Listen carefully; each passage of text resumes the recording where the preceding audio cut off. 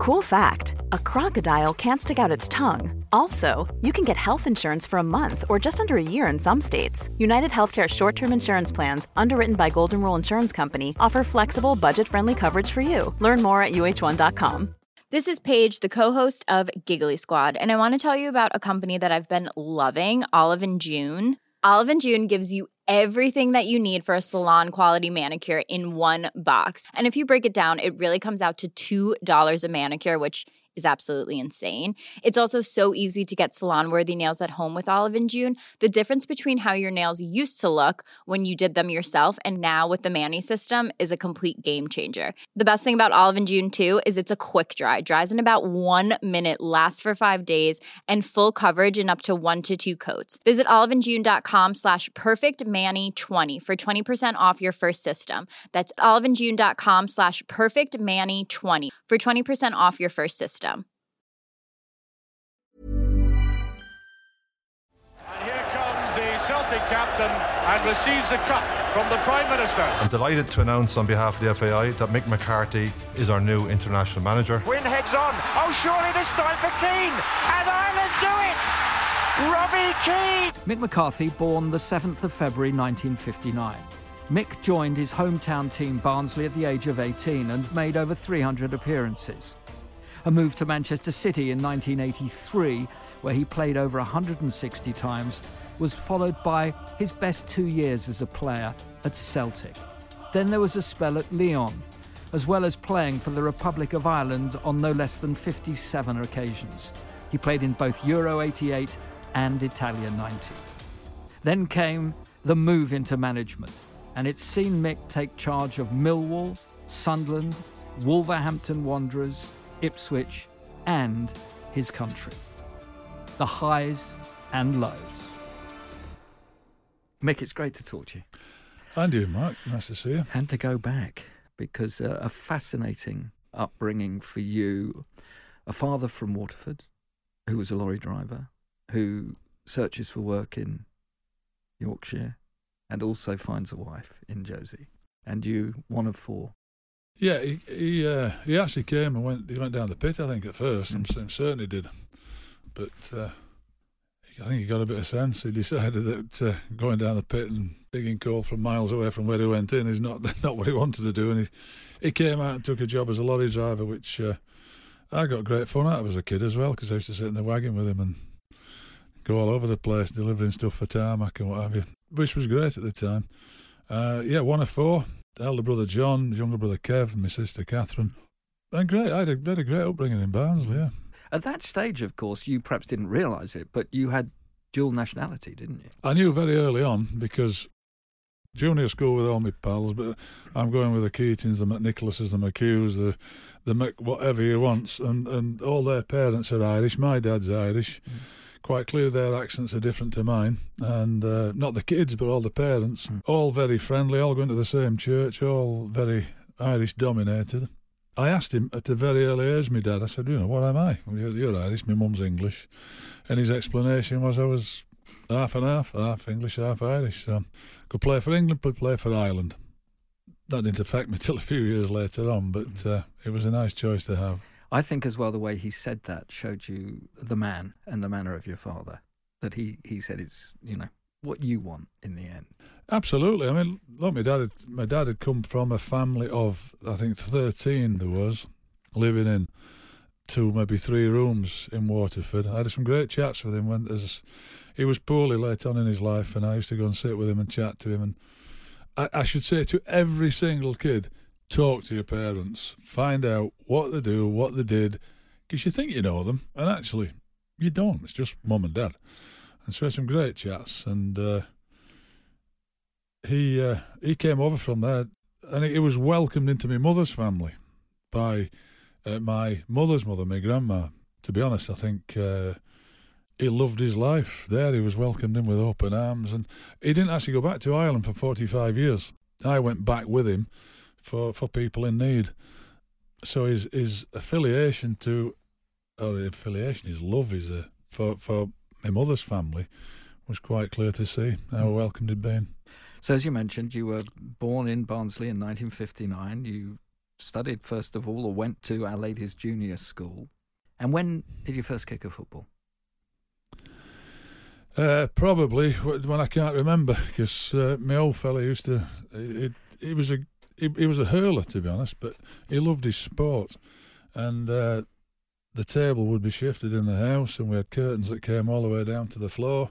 They were the goals. We'd play in there. We played anywhere. We broke every fence, around the place, as kids. But I know he would have been doing it, and he was always Hiddy-Goody or Pushkas and doing the drag back and trying to up my gear. Those were the players of, well, whatever ones you want to mention now, but they were the famous ones. And of course it was pretty, well, the right fit really. Barnsley, born and bred, Barnsley your first football club, but on the way to that, by the time you got into your early teens, that you were quite tall for your age and showing real promise. I think that appears to be the case now. I'm not so sure. I played in every team as a kid as I was growing up, going through all my school years. I'd have played in every team. If there's ever going to be a captain, I seemed to get the captain's. No, I didn't get an armband. You just told you had to blow the ball up and pick the team at my first school. Which, funnily enough, we had a headmaster, and then when he left, everybody, all the teachers were ladies.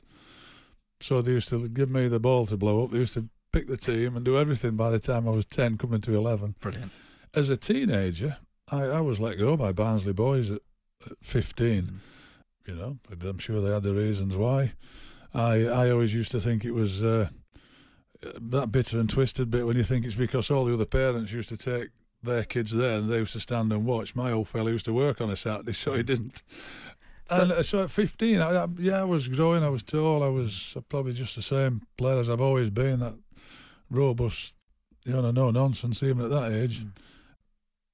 And it was having been let go by Barnsley boys, that's, you think no chance. And then 2 years later, at 16, somebody tells me that I've got a chance to be an apprentice footballer at Barnsley. I thought it was wonderful. Everybody else thought it was bonkers. They thought. But having said that, I mean, you knew that you'd played in a couple of games. It hadn't worked out for you, as you mentioned. And then you were all ready to follow your dad, weren't you, as an apprentice electrician down the pit? I was, yeah. I'd passed the interview. I'd passed the pre-selection test. I was waiting for a fitness test. I was kind of hoping that I was going to pass that. I'm sure I would have done. And thank goodness there wasn't a job there for me. I had to wait, and it got going through October, November, December, and it was Keith Steele, who was the son of Johnny Steele, who was the secretary, being the manager at Barnsley. He used to run the boys' club team.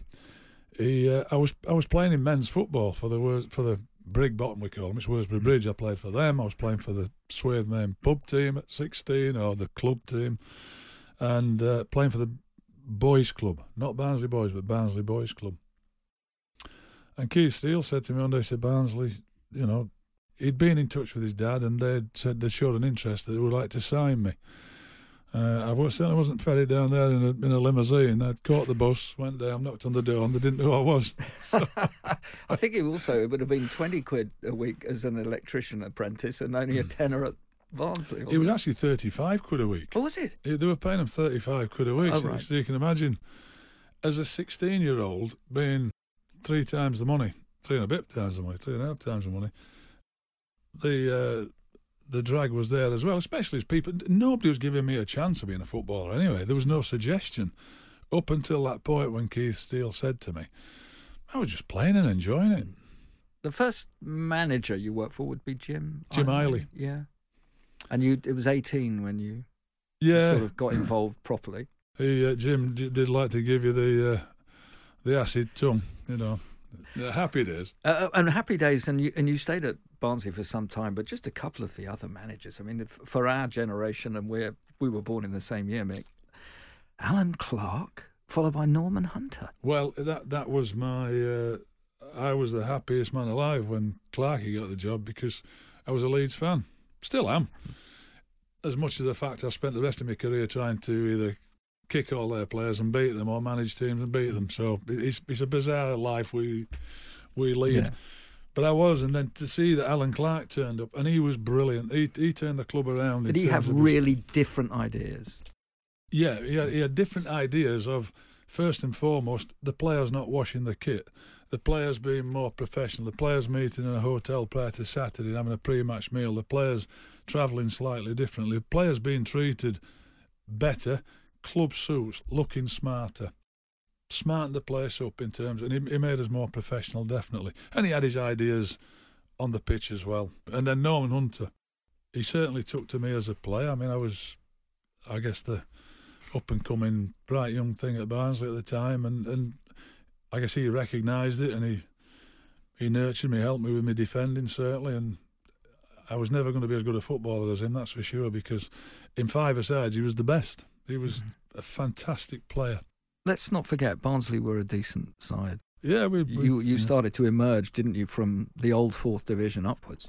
Yeah, well, we had some good cup runs, didn't we? We remember beating. It doesn't seem the same now that we beat. Well, it does actually, because we beat Brighton, and they were a First Division side. We beat Swansea, who were a First Division side. I think John Toshack was the manager there. We beat Manchester City, who came to Oakwell, and we beat them.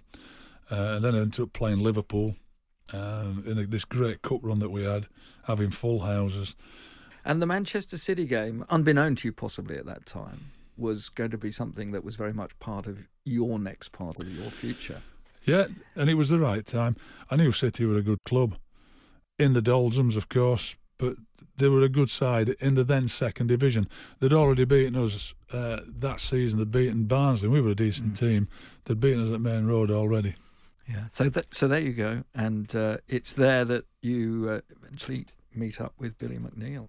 Yes. I went over to meet him. It was snowing that day, so I couldn't go over Woodhead. I had to use the M62, and that ended up being shut as well. So I came off somewhere near Oldham and drove all the way through, and I had to stop at a pub to call Man City to say, I'm sorry, I'm going to be late because of snow. But I think about the ease of things now. I'll just drop him a text. I'll say, no. I had to call into a boozer to use a payphone. And I got there, I don't know, probably an hour late, which is not me. I'm punctual. But meeting Billy was great. I mean, just knowing the history of him and what he'd done and what he'd achieved at Celtic and all that. So it was a big moment for me. But I have to say, not easy for me there. Although I was, I'm 24 and I've played all these league games. I'm pretty naive at negotiating or talking to a manager like Billy McNeill in terms of getting me dough. So that was interesting. Billy knew what he was signing. I mean, he wanted. I remember him speaking to me about that. He kind of wanted that person who had played in that league and wasn't out of the First Division, wasn't out of Manchester City, didn't have ideas above my station, I think, because listening to some of them, they were a lot younger than me, some of them, and I'm listening to them thinking, wow, got some opinion, and that playing in this division was going to be easy. And it certainly wasn't. So I had a great relationship with Billy. Let's talk then about this great international career as a player at this stage, because those late 80s days for you and your country were fantastic. Yeah, thank you. I don't expect anybody else to say it was a great career. I think I've had one, personally, because I've enjoyed every minute of it. Not being a superstar, I've got through, I've done my job and enjoyed it, and played at a level that I always hoped I could. I was probably told by everybody else I wouldn't. But to get in the team, I had 10 caps with Owen Hand. And Owen was, very thankful to him and still speak to him. He's still a mate of mine. That he actually saw something and he gave me those caps. Then when he left, Jack got the job. And on his first game, he didn't pick me. There's a squad of about 367. And I'm not in it. I saw a quote. I'm exaggerating. With but you are. No. It was every Irish player that could play. I saw a quote about that. So Jack was asked about that, and he said, I know all I need to know about Mick. In fact, we still meet up in a pub. We're drinking the Red Lion together. I know, I'm not so sure it did me any favours. But at the time, it was accepted. You could have a few pints. You were okay. But yeah, I knew him. And I'd played against his Sheffield Wednesday teams. I probably played against his Newcastle teams. He knew all about me, and as a centre-half, he would have known exactly. So his explanation was probably sound, but bearing in mind I'd had 10 caps and played up until then. Anyway, I'd been to the PFA dinner, actually, and I got back home, and usually with the footballers at that time, I had one or two beers on the Sunday night, and I got back on Monday, and the phone rings, and it's Jack says, "Do you want to come in?" "Yeah, absolutely, I want to come in." And I ended up getting on the pitch. John Devine came off injured. I went on and played, and the first game was against Wales, and I can't remember 20 minutes. I ended up being an ever-present with Jack. Yeah. You know, however, I can't even remember how it turned out. I got in that game. I must have got in the next game. And I was in the team. I was an ever-present virtually, unless I got injured late on. And of course, the qualification for Euro 88, it would have been. Yes. Was the first one, wasn't it? That was a big one for you guys, because you'd already done for one or two other nations that you were pleased about. But to get to a tournament and have a tournament, you had a good quality side there, though. We did, and Jack I don't think he's remembered for his savvy, his nous, his brain, his tactical knowledge, because he was so blunt and matter of fact about it and how he said it, and he got all his players. I mean, he trusted his players. He gave them license to do it in a way he wanted it done. If you didn't do it, you were hauled off. I mean, I saw it. He took Liam Brady off after 25 minutes against Germany and put Andy Townsend on. And I'm thinking, wow, that is afterwards answering questions for taking Liam off. I think it was because he'd rolled a couple of square passes and they broke on us. 1990, of course, was just this great run all the way to the quarterfinals against Italy. And with all of that in mind, you really, as a team, could you believe what you were doing yourselves? Did you really feel you got this inside that you did? Yeah, after 88. Yeah, and I know we're going to talk about Celtic, but 88 was a particularly good year for me because we won the double at Celtic that year and did so well in the Euros. But 90, we fancied ourselves. We were a hard-nosed bunch of, senior pros, really. I mean, in 1990, I'm 31. Mm-hmm. And if you look through the team of Frank and Kevin and Ray, not so much Ray Houghton and Aldo, but they're all in the late 20s, coming up 30s. We were a proper team then, and not afraid of anybody. We fancied our chance against anybody. And of course, you played. Was it Romania in the penalty shootout? Yes, yeah, we did. Yeah. And then. Still got Haji's shirt. I still can't pen it down when I go in the garage to get it out. It's still keeps running away from me. I've got them in a box, all the shirts, and I'm sure it's still moving, that Haji's shirt. It was brilliant. And he was just amazing to not to watch, but to be on the pitch with him, see what he does. Yeah. I did. You played against a few at that sort of stage. I remember Ruud Gullit was one of your favourite games. Oh yeah. He was one of the best I've ever played against, just physically, pace-wise, strength-wise, technique-wise, movement-wise. And I mean, they used to have this rotation policy. The four strikers used to move, so you'd be up against him, and then in one game it was Wim Kieft, and then it was they'd come from the outside, and wingers would come in, and he'd move, and you'd be looking where they are, and so that was all different technically to us, definitely, the Dutch football. But, ours was a potent force as well, completely different, but equally as effective at that time. But Van Basten, of course, had come and play on the inside. It's quite a combination. Yeah, it was pretty good, to be honest. I love those games against them. I love them because of the two sets of fans as well. I remember coming down in 88 when we played in Gelsenkirchen, and we came down, and as we came down in an escalator. Now you think you'd made it there if you'd have stayed in with an escalator coming down the pitch, and on the all around are just orange shirts, and then as you got down the escalator, this opened up, and then there's this big section of our fans which were amazing. So playing against them was brilliant for that as well, because the atmosphere was just superb. You had an audience with the Pope? Yes, we did in 90. Yeah, that we had a priest, Monsignor, who travelled with us and said if we get to the quarterfinals, Mick Burnett was the physio there, and Charlie O'Leary. They said we'll get a visit to go and see the Pope, and we all thought, yeah, good one. And of course, it was when we're playing Italy in Rome, which by the way is just completely bonkers when you think. I'm thinking that now. I wasn't thinking it then. Olympic Stadium, Rome. Oh, we were up for it. We were ready for it. We thought we'd win and all. Yeah. And so we get to meet the Pope, but I don't know, very naively, I think we all thought the team were going to turn up with a bus and we're going to meet the Pope. But of course, there's 5,000 people in this place, and the Pope is on the stage. But we've got to shake hands with him, and me as the captain had to give him a signed team shirt, which was a real honour. And absolutely.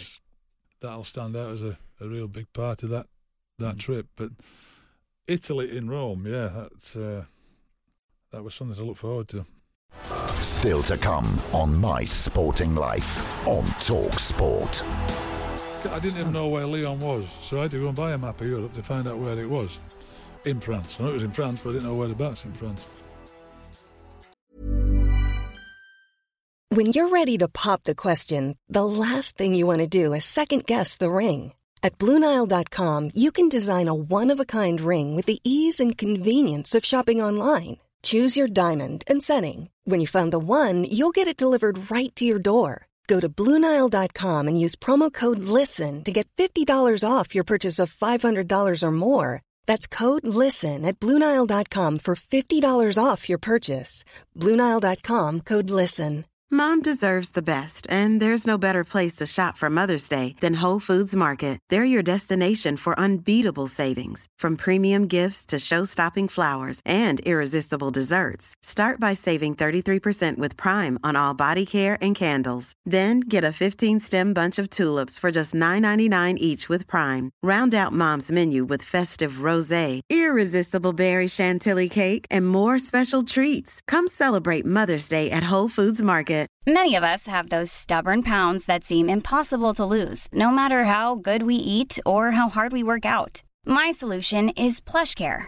PlushCare is a leading telehealth provider with doctors who are there for you day and night to partner with you in your weight loss journey. They can prescribe FDA-approved weight loss medications like Wegovy and Zepbound for those who qualify. Plus, they accept most insurance plans. To get started, visit plushcare.com/weightloss. That's plushcare.com/weightloss.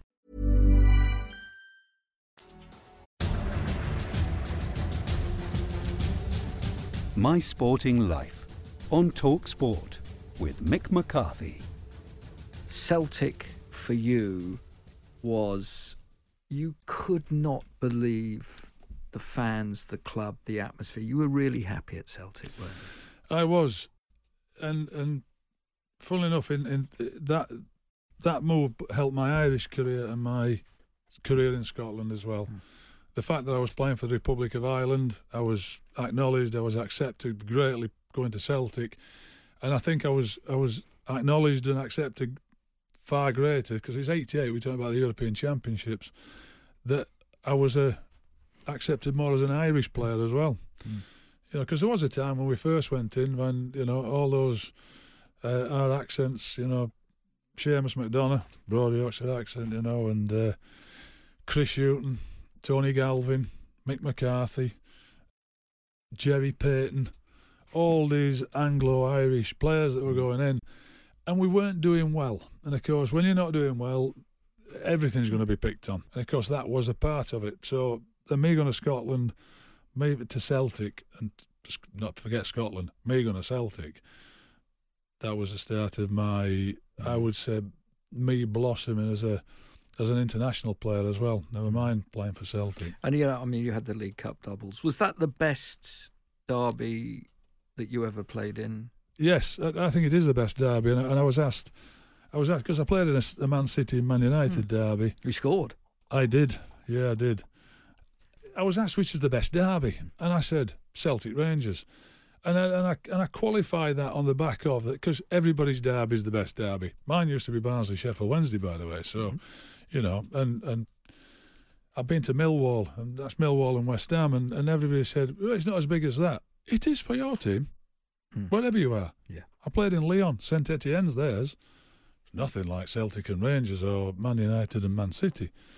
So I said that, and I said, well, I qualify that by the fact that when I was at Manchester City, I wasn't in one of the biggest teams, and we were expected to get beat. And Manchester United just seemed so huge to us, having just got promoted. The clubs just sent poles apart to me. Of course, far from it now. But when I go to Celtic, and it's Celtic and Rangers, they are bang level.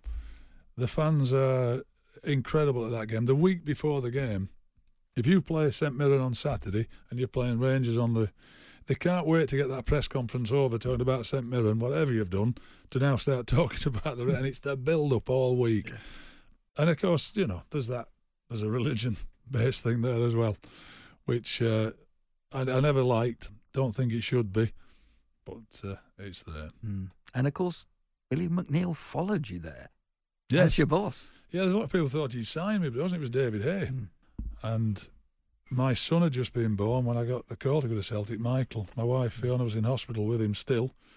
I travelled up to Carlisle to meet. He drove down, David Hay, met him, discussed terms. I rang Fiona and said, do you fancy moving to Celtic? And, yeah, no problem. She'd pack another car up and put cling film on the goldfish and put holes in and drive up when it was ready. So I was... And there you were, crossing the border. I know. I had a brilliant time there. Sadly, I got injured in the pre-season in Sweden. I slipped on the pitch and ended up with a stomach strain that lasts for a long time. And I only ended up getting in after, I don't know, maybe 10, 12 weeks of the season because of that stomach strain. But just being there, just being at the games, seeing the fans, travelling around, and then when I did get in and I could play, it was great. I just loved it. Yeah. And then you were on to Lyon, as we've mentioned earlier, in France, which again was a move at a time when you were still prominent at this stage. You were flying as a player and everything. How did that come about? I think it came from the '88 European Championships. Personally, I think that came from people watching me. There's an agent called Bernd Killat, living in Germany.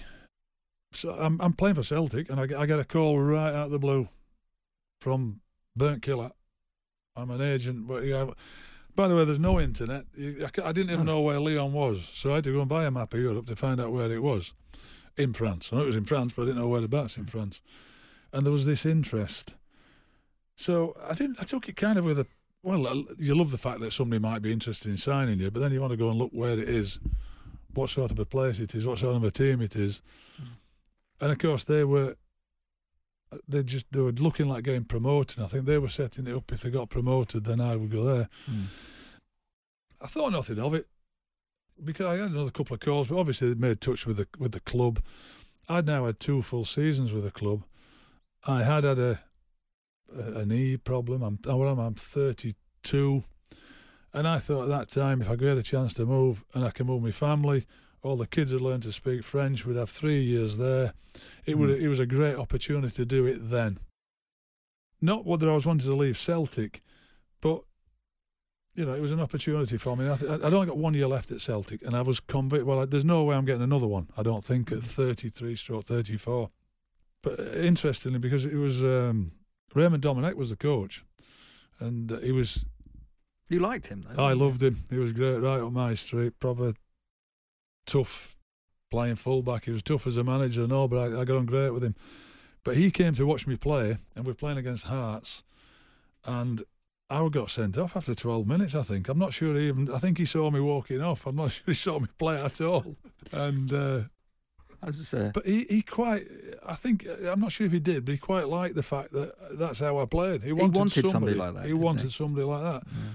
Not somebody who took an exception when somebody had a nasty tackle and I went and got a grip of them, and he didn't want that, but he wanted somebody in the mould of me that played that way, was I guess a leader on the pitch.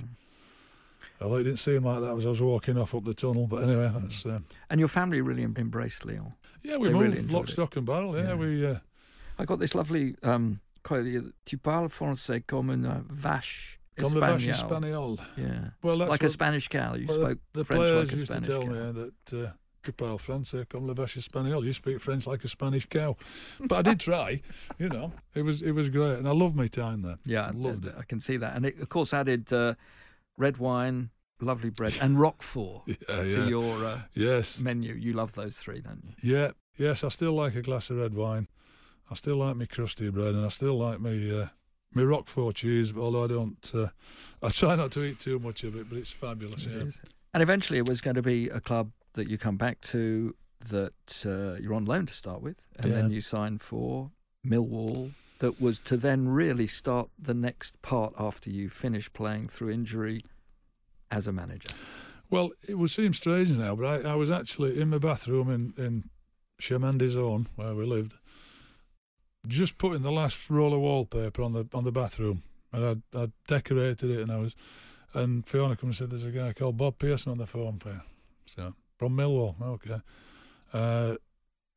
I wasn't playing, and I wasn't playing because I had a knee problem, and I was recovering for it. And Remy Gard and Bruno Ngotti were the two centre halves in the team. Now, there might be a lot of things where I'm not daft. I quite clearly recognised I wasn't getting back in there with them. So when Bob asked me to go to Millwall on loan, there was 10 games left. They were in the first division as well. It was a no-brainer for me because I wanted to play in the World Cup in 1990. Well, that year as it says, because I left March 1990. It was St Patrick's Day I left and signed for Millwall. That was certainly a difference to Leon, that's for sure. But I went there, and that was a great club for me. Playing there and as a manager, as a manager, it was great for me. And again, I think in a similar way to a lot of the clubs that you've been to, you had an affinity with the fans and understood the fans more than, let's say, my side of the business. It was very easy at that stage just to say that they were a bunch of hooligans and nothing more, because of course they were much more than that. They were and still are. They're a passionate bunch. They love. You know, I think inherently they're like from where I'm from, a mining community. They were from dockers community. And if you don't work hard as a docker, you ain't going to get paid. And I've took the view always as a footballer, if you don't work hard as a footballer, you don't deserve to be paid. You know, that's the one thing you have to be. You have to be fit, and you don't have to run around to your optimum. That you can do. Everybody can do that. All of us four in this room can do that. We can get to our optimum fitness and run around as hard as we can. But you might not be a good footballer, but that's different. So I've always thought that any place I've been that has those kind of values is going to embrace what I think about the game should be and how it is played, and you know, the work that you do. And I got warmly embraced by the Millwall fan. I'm not sure my debut did when I scored an own goal. That didn't go down too well, but I hit the post as well. I was going for a brace. 92 to 96, you spent the time at Millwall as your first managerial position. You succeeded Bruce Rioch, and you got to the playoffs as well early in your career there. Were you ready for management by that stage? Probably not. I had come back from Lyon with that in mind, that if I'd stayed in Lyon and not playing, that I would be forgotten back at home. If I came back home, I could play in the World Cup, which I did, and that I could then start thinking about coaching and progressing in it as a career after playing. But was I ready for it? Are you ever ready for it? I'll tell you what I was ready for. I was ready to...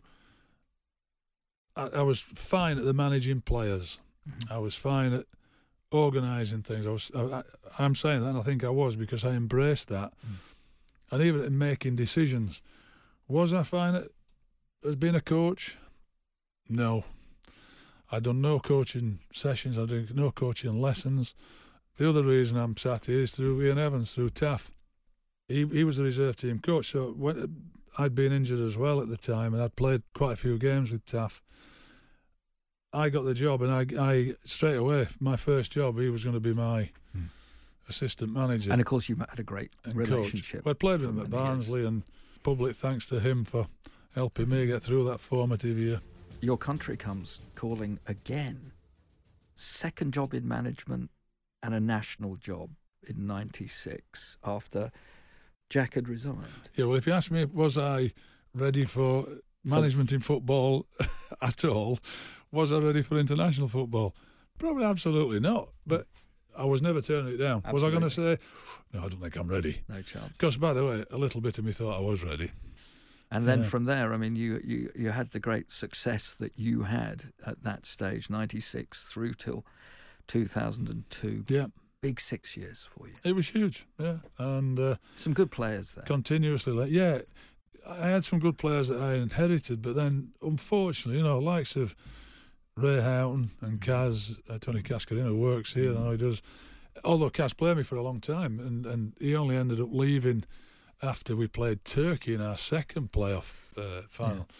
And they were great for me, those players. Kevin Moran played in the first one, but they started to move on. So then it was, what I had to do was bring in, Richard Dunn, I think Gary Breen, Kevin Kilban. Strong men, though. Great, good players. Matt Holland. Robbie Keane, Matt Holland, Matt Kinsler, Ian Hart. We were, really good players. And when you look back at them, they were all playing in top clubs. And, of course, that's the team I had the success with. Yeah. And they were brilliant. Absolutely great time I had going to the World Cup with them. South Korea and Japan. Yeah. And I know you don't talk about Roy Keane and what happened in Saipan. No. Can I just ask you, did you make a conscious effort that I don't need to talk about Roy Keane? Well, I don't. It's 18 years on, and I always say, whatever happened there, and I'm not going to discuss it, is shouldn't reflect on what my career has been and what his has been, because he was one of the best players I ever played with and ever managed. Full stop. And whatever happened there shouldn't. And it's 18 years on. We're all doing different things. But that was something else that I've had to deal with, And it was up there with one of the biggest stories from the World Cup. If you talk about Bobby Moore being sent home, or you name it, the hand of God with Maradona, let me tell you, I think the story that I was involved in had more pages covered in Ireland than any of those did, that's for sure. But it's finished. That's done, and I don't think 18 years on is it. It's not relevant. You had a great run in that competition again. Yeah, we did, and that was it. I have to say that it was a difficult time because of everything else that was going on. I remember, the first game against Cameroon went out. I can honestly say, seldom have I felt as lonely as I did that day. Walking out onto the pitch, and our fans are behind the goal. And I wasn't quite sure. There's mixed messages coming to me whether the did I do right, did I do wrong, what it was. My own views, and I still have. And I thought I'm not going over there to get either abuse.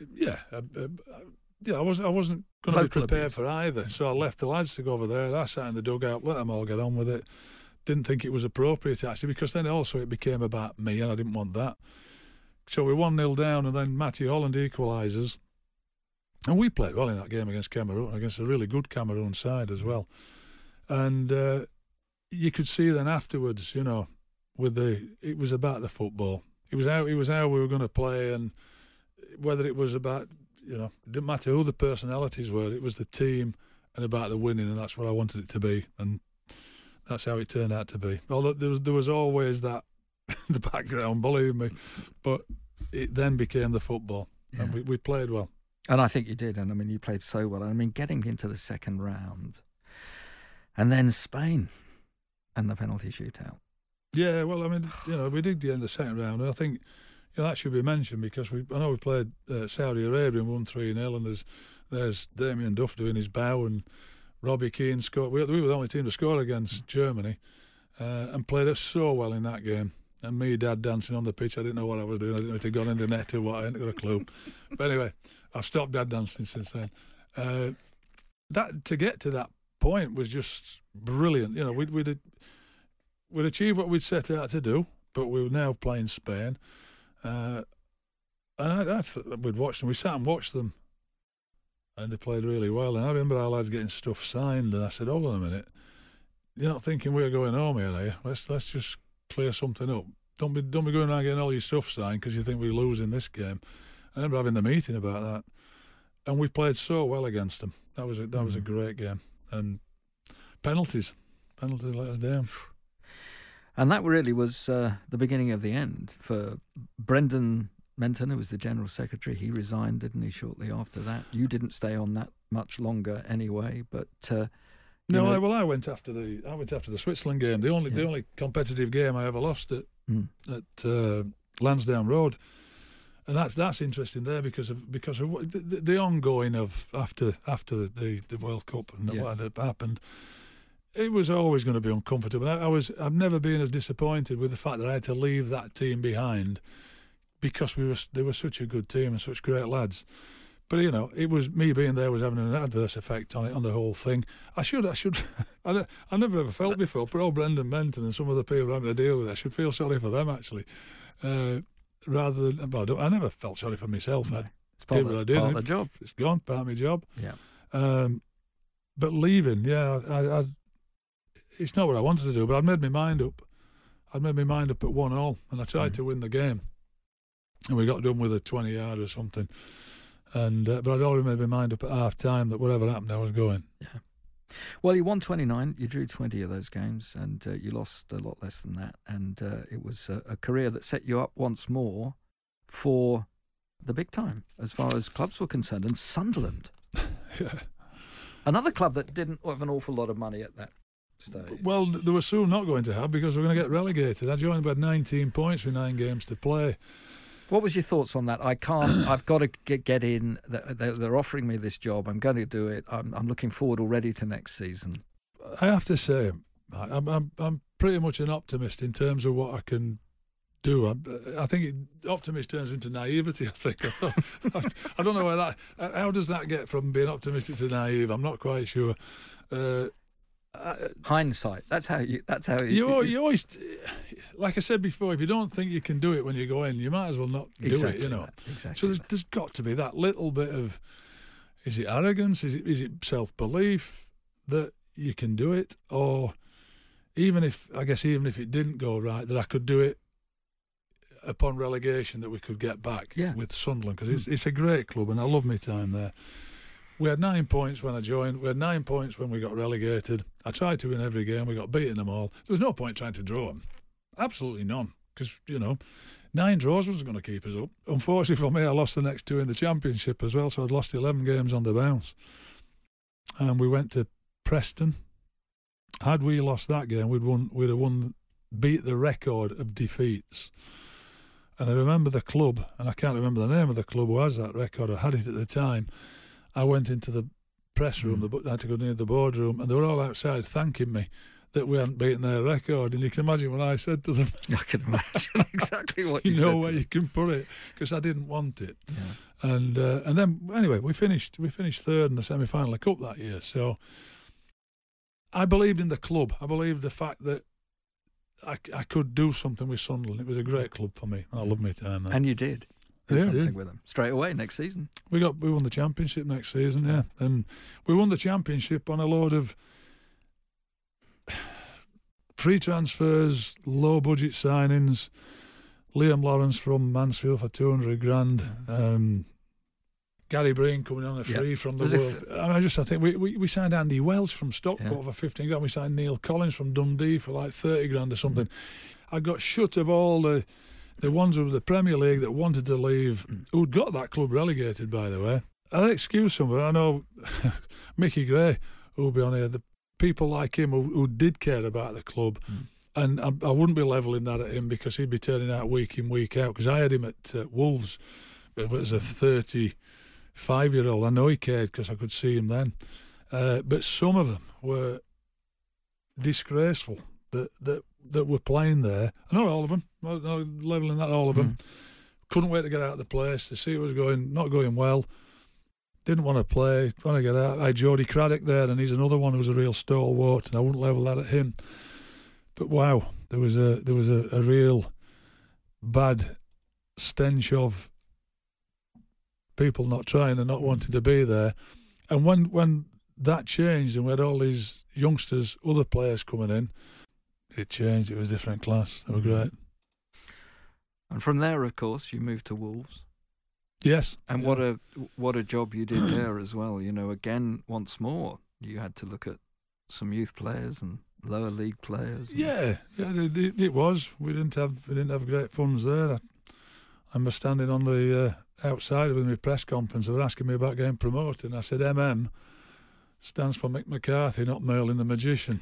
Of course, I was going to talk. You've had one. And or I two wasn't of trying those. to be. You come from Plonker. They'd called you at one stage at Sunderland to Merlin the Magician at Wolves. Yeah, well, I've had worse than Plonker, so I'm not worried about that. I'll probably get it again somewhere else. I hope so. I quite like Merlin the Magician. Well, it's like, do you know what? There's nothing better than changing people's opinion of you as well. Yeah. Because the only way you're going to do that is by getting results. The only way, and we won the league at Sunderland, and we won the league at Wolves. I was into my third season in the Premier League at Wolves.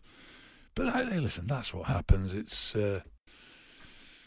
and yeah, I can honestly say, hand on heart, I go back to Sunderland, I get a great warm welcome there, and well thought of, and likewise when I go back to Wolves. Quite right. Now, Nottingham Forest at that time were interested. It didn't happen, but Ipswich did. Yes. Yeah, after Wolves, and I was out. It sent quite a long time, that, to the November. Well, it was a long time. I kind of thought I was better, not better than Ipswich, by the way. So all the Ipswich fans I've aggravated in the past, I'm not saying that. I thought I was better than a team at the bottom of the Championship. All right. So hope I've qualified that for all those people that love me in Ipswich, or not. The club appealed to me quite clearly. It did. Being bottom with 7 points after 13 games didn't. But I went to meet Marcus Evans, and I wanted to get back into work. And I always remember Jack Charlton saying to me, I was out of work after Sunderland, get back to bloody work, lad. You need to work or you'll be forgotten. And I tell other managers that now who are out of work. Get back, because others are coming up and you'll suddenly be a forgotten man. And of course, I remembered all the Bobby Robson, George Burley having such great success there. I went to meet him, took the job because I thought it was a great job for me to take. 7 points at the bottom of the league. We ended up, I think it was 54 points that year from 33 games, which is pretty much like playoff stuff. If you get the point and a half a game all the way through. So yeah, I did it. Well, we did. Me and TC and the staff, we did a good job that year. Yeah, and you stayed there obviously for some time. And, yeah, we did. You did well. Consolidated. I think we finished. Situation. Was it 14th that year? Yeah. Stayed up, and 50 points went down that year. I remember playing at Millwall, and we had a 0-0 draw over East. It was the worst game ever. But coming off, I said to TC, that could keep us up, you know. We went into the dressing room, and I think Peterborough were in the league, Barnsley were in the league. Everybody had won. And we dropped to within 3 points of relegation, and we've got Leicester coming next. And we beat Leicester on the following Saturday, and we ended up staying up. It looked like we'd stayed up easily. Had we, heck? You know, so that was a real big ask, and I think we finished 14th. We finished 9th, 6th, 7th, 12th was my last one in charge.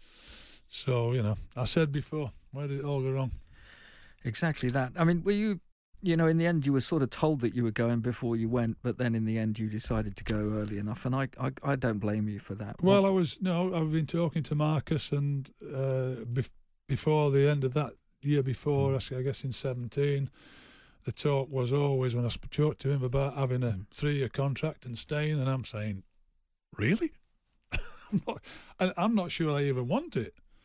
And because, you know, I was getting a fair bit of abuse at that stage. I'll never understand why, and even more so when I see what's happened to the club. But at the end of it, I said, look, Marcus, I've got to come and see you because any contract wasn't forthcoming. I'm thinking, this is not right for me anyway. It's not right, you know, my family, anybody want to come to the games. So I went to see him, and my view was I wasn't staying, and Marcus had the same view. So I was quite happy to do it. You know, I don't know how many games we got to go then.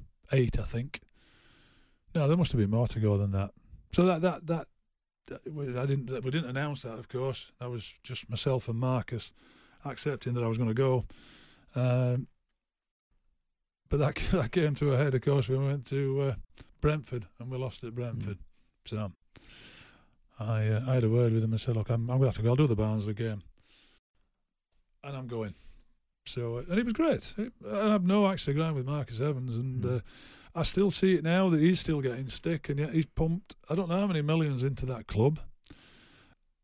I do wish I'd had a few of those millions that have been spent, having sold my players, Tyrone Mings for 8 million and Waggy for 5 million that cost 250 grand, and Adam Webster for 3 million that cost 750 grand, and there's a few, you know. I would like to have been given the opportunity to invest a bit and try, but I always said I understood the gig and I did it to the best of my ability, and I still look back on that as my real happy times and proud of the job I did. Absolutely did. You'll be getting calls about this as soon as this comes out, I'm sure. Well, you know what? It's your life. That's the whole point about this. Not anybody else's. And your family have always been so strong for you. And I guess you counsel each other. You know what's what. You know how it all works. And you know, the older you get as well, the more you understand that, I think. What comes with age? I think perspective on life. Yeah. An ability to, if it's his perspective, that see things slightly differently, and you know, not take as much offence to everything that is, that you know that certain things are complete BS, that you know you don't get involved in all that, and the good things, there's the good things. There's loads of bad things. It's harder to get out of bed. I can't jump over a 5-bar gate. I don't play football anymore. Loads of things like that. No. I wake up after about 3 hours and I get 6 hours kip a night. Yeah. But I'm all right on it. But the good things is that the perspective on life. I think that the taking enjoyment out of everything that you possibly can. Yeah. And my 3 grandkids, fantastic. They are absolutely brilliant. So they're something that you don't get that till you get 60 when you become a granddad, I guess. Well, when I think even at our ages, we both are the same age and having been born in the same year, is that you get a bit older and you understand the right thing to do is to not judge people outside their time. And it's been great talking about your time so far. It's not finished by any means, but what a 60 years or so you've had, and what a complete football life. And Mick, thank you very much indeed for sharing it with us. It's a pleasure. Thank you. You've been listening to TalkSport's My Sporting Life with me, Mark Saggers. Thanks for listening, and make sure you subscribe on Apple Podcasts, Acast and Spotify for more top TalkSport content.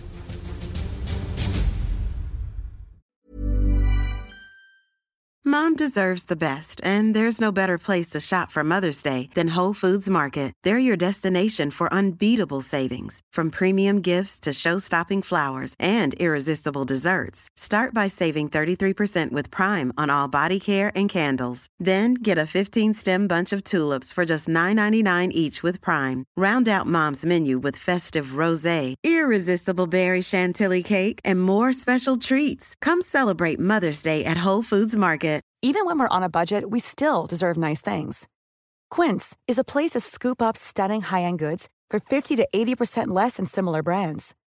They have buttery soft cashmere sweaters starting at $50, luxurious Italian leather bags, and so much more. Plus, Quince only works with factories that use safe, ethical, and responsible manufacturing. Get the high-end goods you'll love without the high price tag with Quince.